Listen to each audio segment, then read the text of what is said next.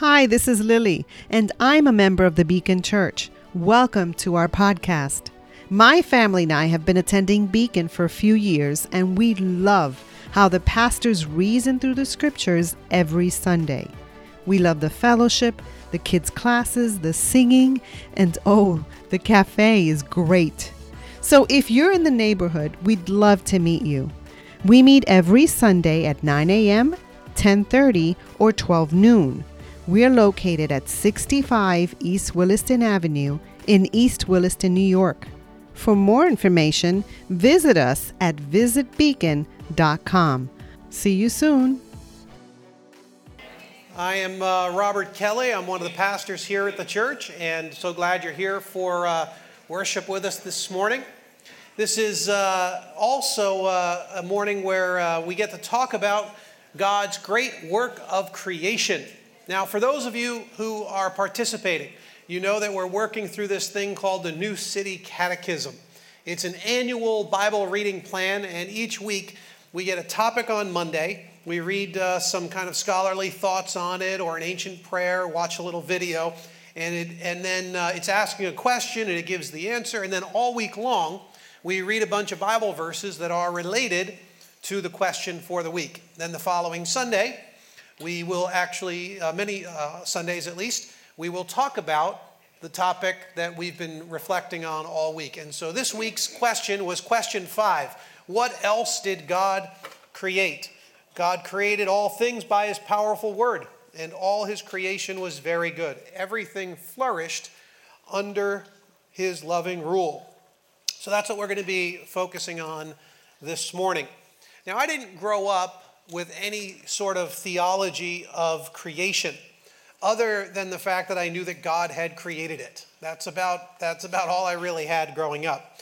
It was I was raised in the Catholic Church, and then when we left, it was shortly after my first Holy Communion, and we went to churches that were very good churches in many ways, but they had sort of a disproportionate focus on a very thin sliver of Christian theology, and it had to do with the end times. And if any of you have been part of groups like this, you know that like back then we were always talking about the rapture. The rapture was it's this biblical teaching that Jesus is going to return at some day, and he's going to capture up all of the Christians who are here on the planet, and we're going to all go with him to heaven while the rest of the earth kind of goes bad. That was the kind of, and in those days it was always about, listen, Jesus is going to return, and he could return before this very service is over. And these were Hal Lindsey, the late great Planet Earth, and then there were the whole series of novels from, Tim LaHaye, right? What were those called? It was the Left Behind series. They had it was that many of them.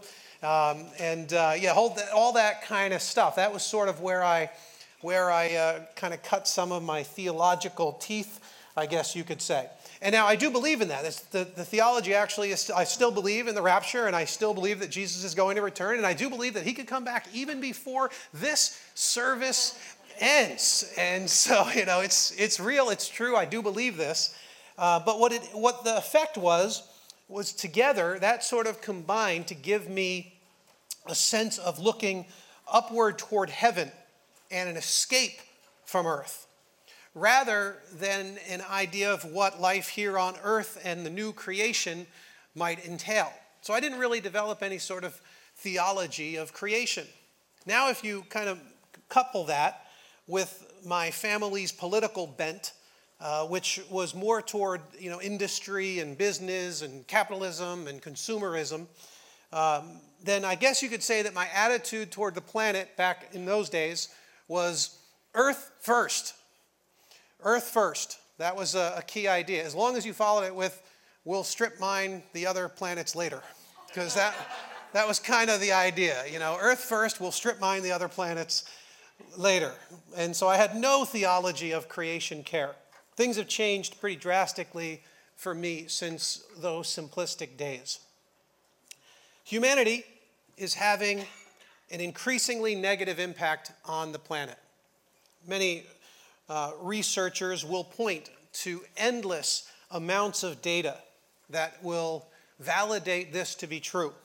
39%, in the last 40 years, 39% of terrestrial wildlife is gone. 39% of marine wildlife is gone. 76% of freshwater wildlife is gone. 4 decades. That's how fast the decreases are going. And it doesn't matter where you're looking, if it's the oceans or the rivers or the forests or the air or the loss of species or habitats or climate change, whatever it might be, you will be able to find hundreds of research studies done showing the negative impact. Now, I don't really want to debate this with you. My experience has been that we open up a debate like this, and if you've got your mind made up, I haven't really found too many folks who will be swayed. You know, we sort of get ingrained in like an idea. So I'm not talking, I'd encourage you to, read a bunch of the papers and go to EPA.gov and, even check out the more conservative environmentalist organizations and kind of do some reading on those as well. But many of the indicators, the degree, of course, is open for much debate or discussion, but many indicators will say that humanity is having an increasingly negative impact on the planet, and it is my conviction.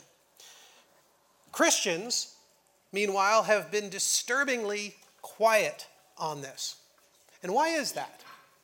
Why is it that we haven't found our voice? And I wonder, maybe for many of us, it is that we've had an overemphasis on one part of our theology, the rapture or the end times or our escape from this planet, which isn't really what the Bible teaches us. But this is the idea, not that we won't do the rapture, but that we won't actually escape the planet. It's going to be here in a new heaven and a new earth that humanity continues to exist.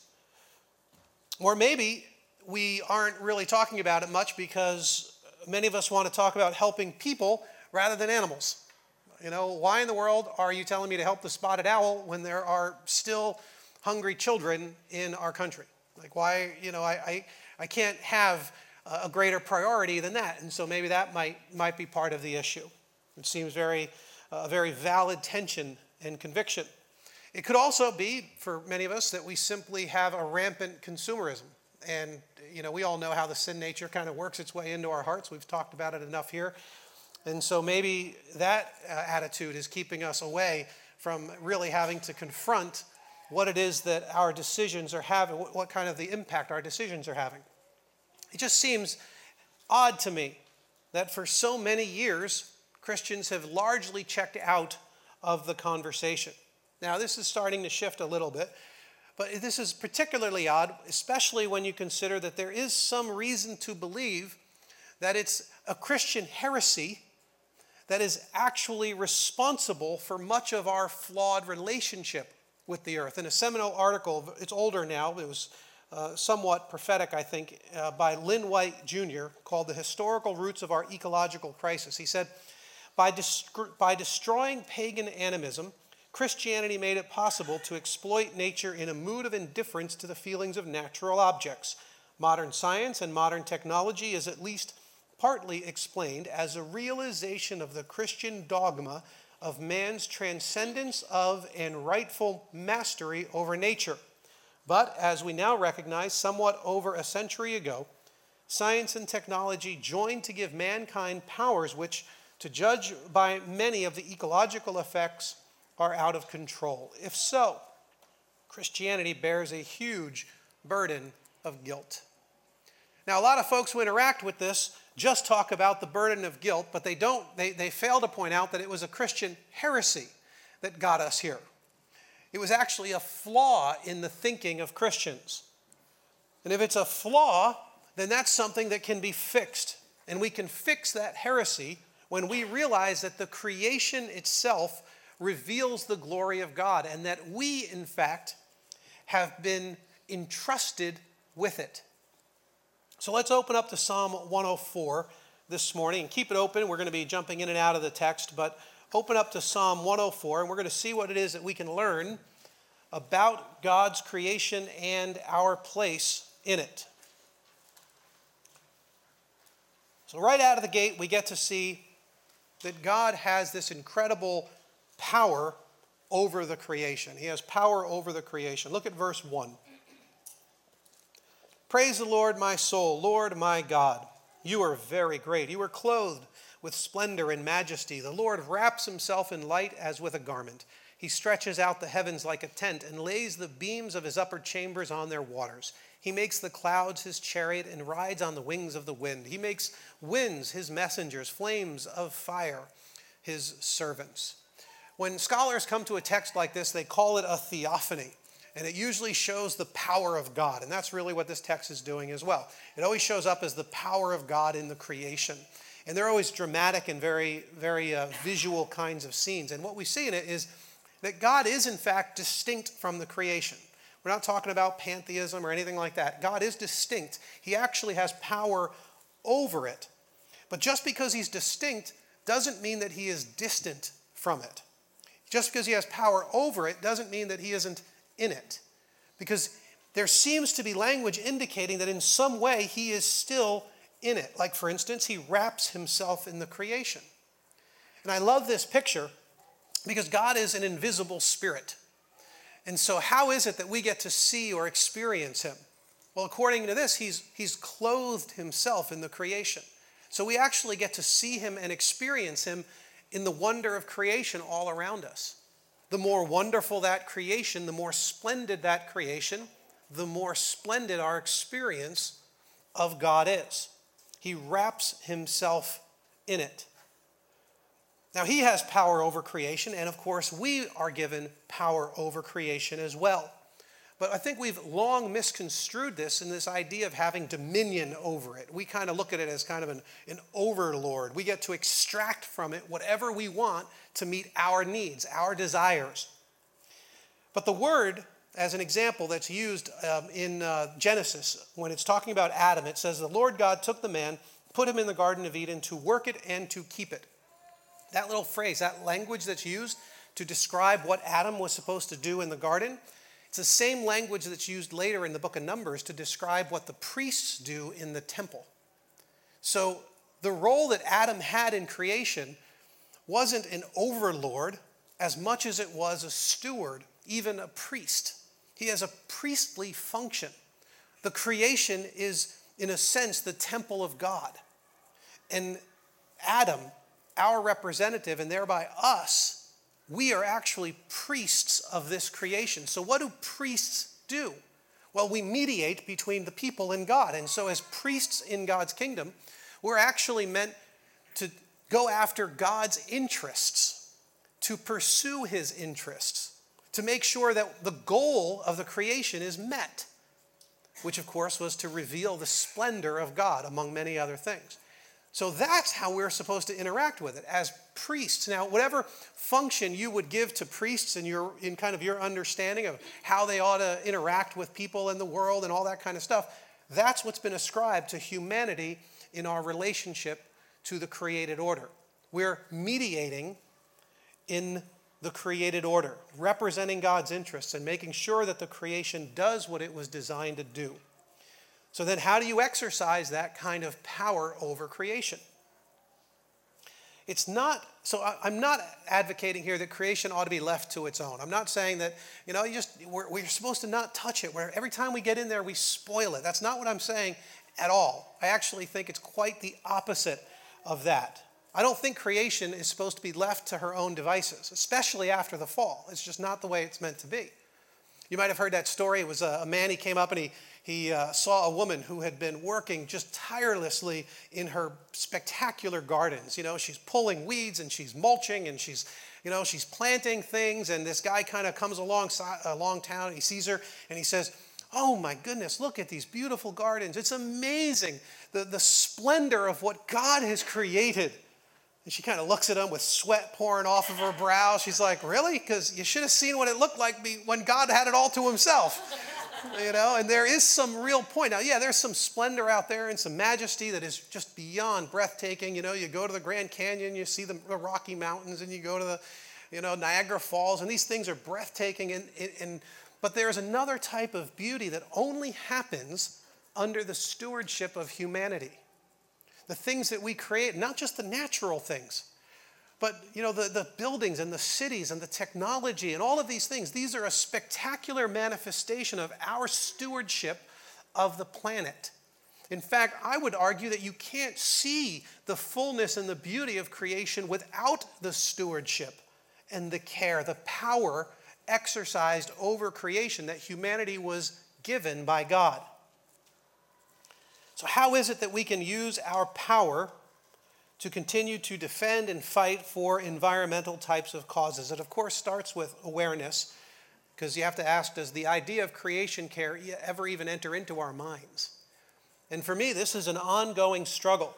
You know, when we build things, when we do things, when we enjoy things, when we buy things, do we think about creation care? Is it even a category that we have that says, as a follower of Christ, creation care ought to be a part of our theology of the world? I think for many of us, in the way that we grew up, we simply don't even have an awareness. Maybe you're more of a politically minded person. Maybe you're a politician. And I would say then, are you using your sway, your power, to fight for God's created order? You know, maybe some of you will be activists and write letters, or you'll educate the rest of us in the Christian community on the things that are of the most pressing importance. Or maybe you're a business person here. This is a vital role, because it's very often the sort of back and forth relationship between industry and consumers that creates the vast majority of our environmental problems. So as a leader in industry, how are you conducting business in such a way that takes creation care into consideration?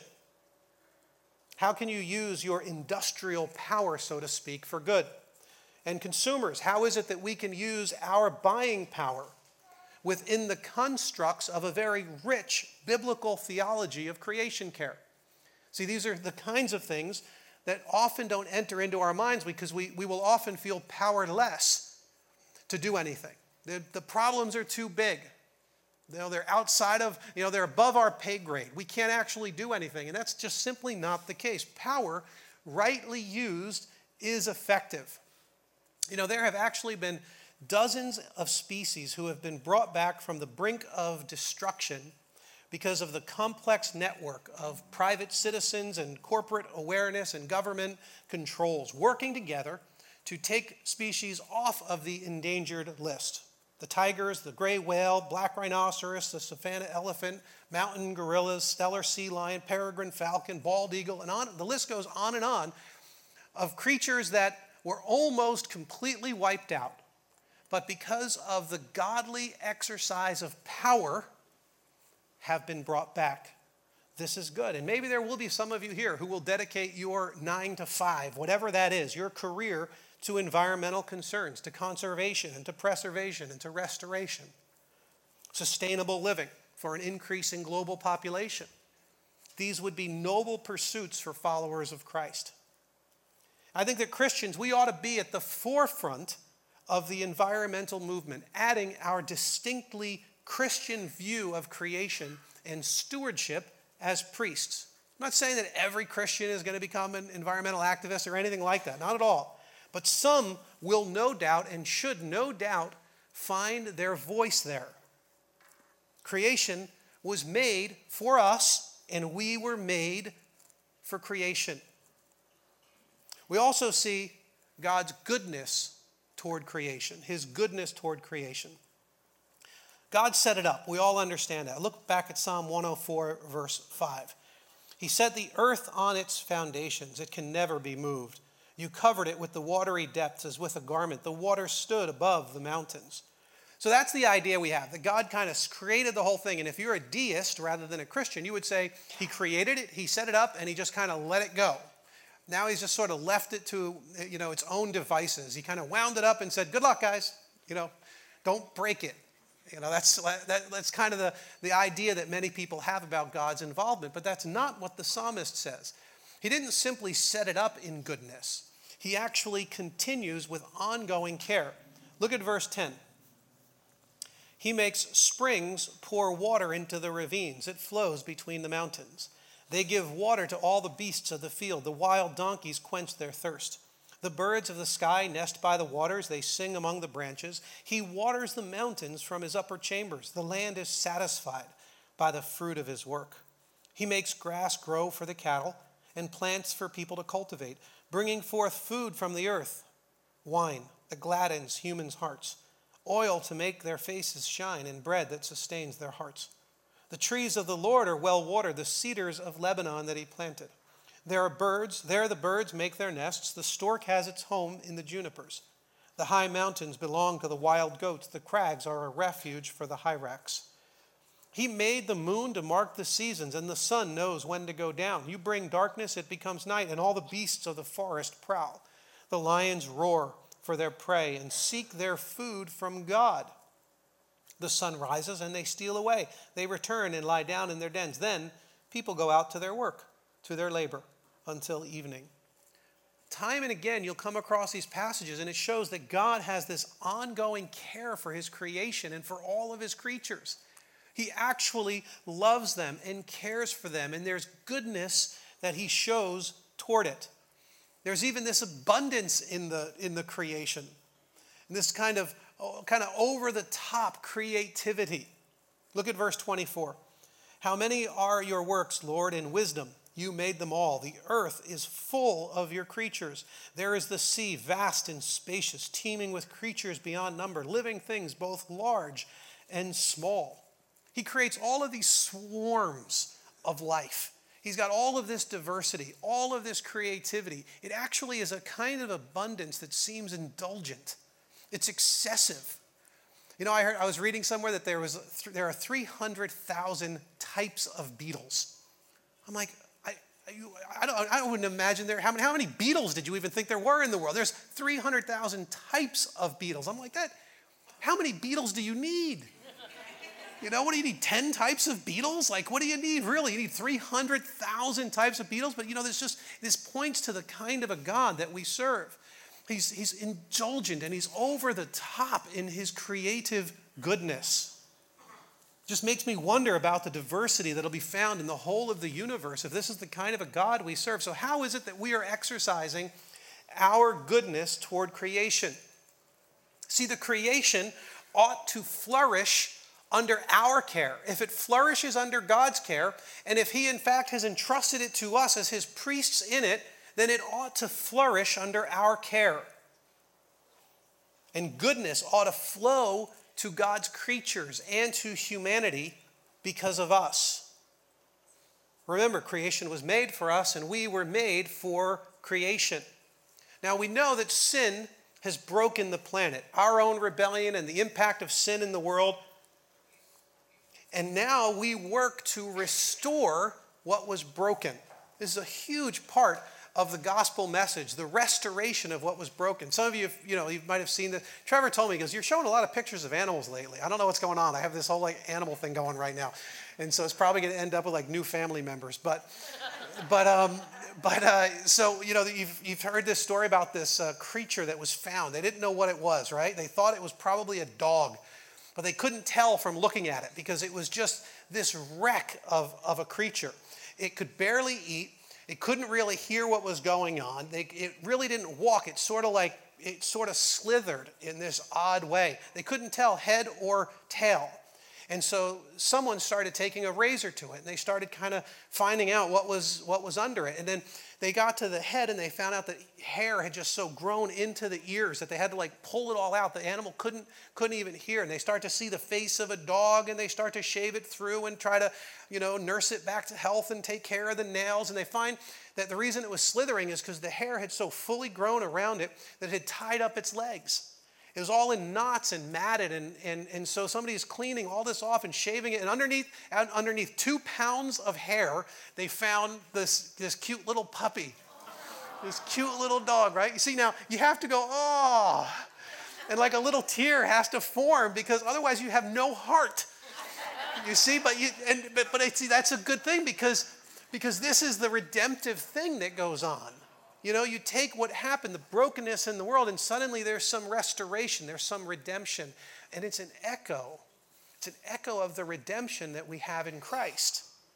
And this echo of redemption is so important. It's so powerful because it's really, why do we go, oh, because it's what Christ did for us. It's what, later we're going to go to the table. It's what the table represents. It's the redemptive work. You see, Christ found us overgrown with sin and with rebellion and with hatred toward people and with hostility toward the planet. And he found us in this decrepit state, barely able to walk as we were intended to, deaf to the real cry of the needs around us and to the longings of our own heart. And suddenly Christ comes in and he starts shaving back the hair in this incredible redemptive work.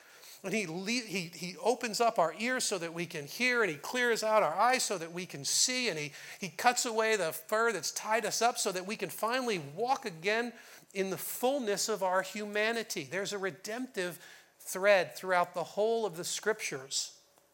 And this is the goodness of God toward us. This is the echo of Christ's redemption. So how is it that you are tending to, how is it that you are restoring the goodness of creation? How are you doing it personally? You see, Christians, we offer a distinct and an important voice when trying to exercise our care over creation.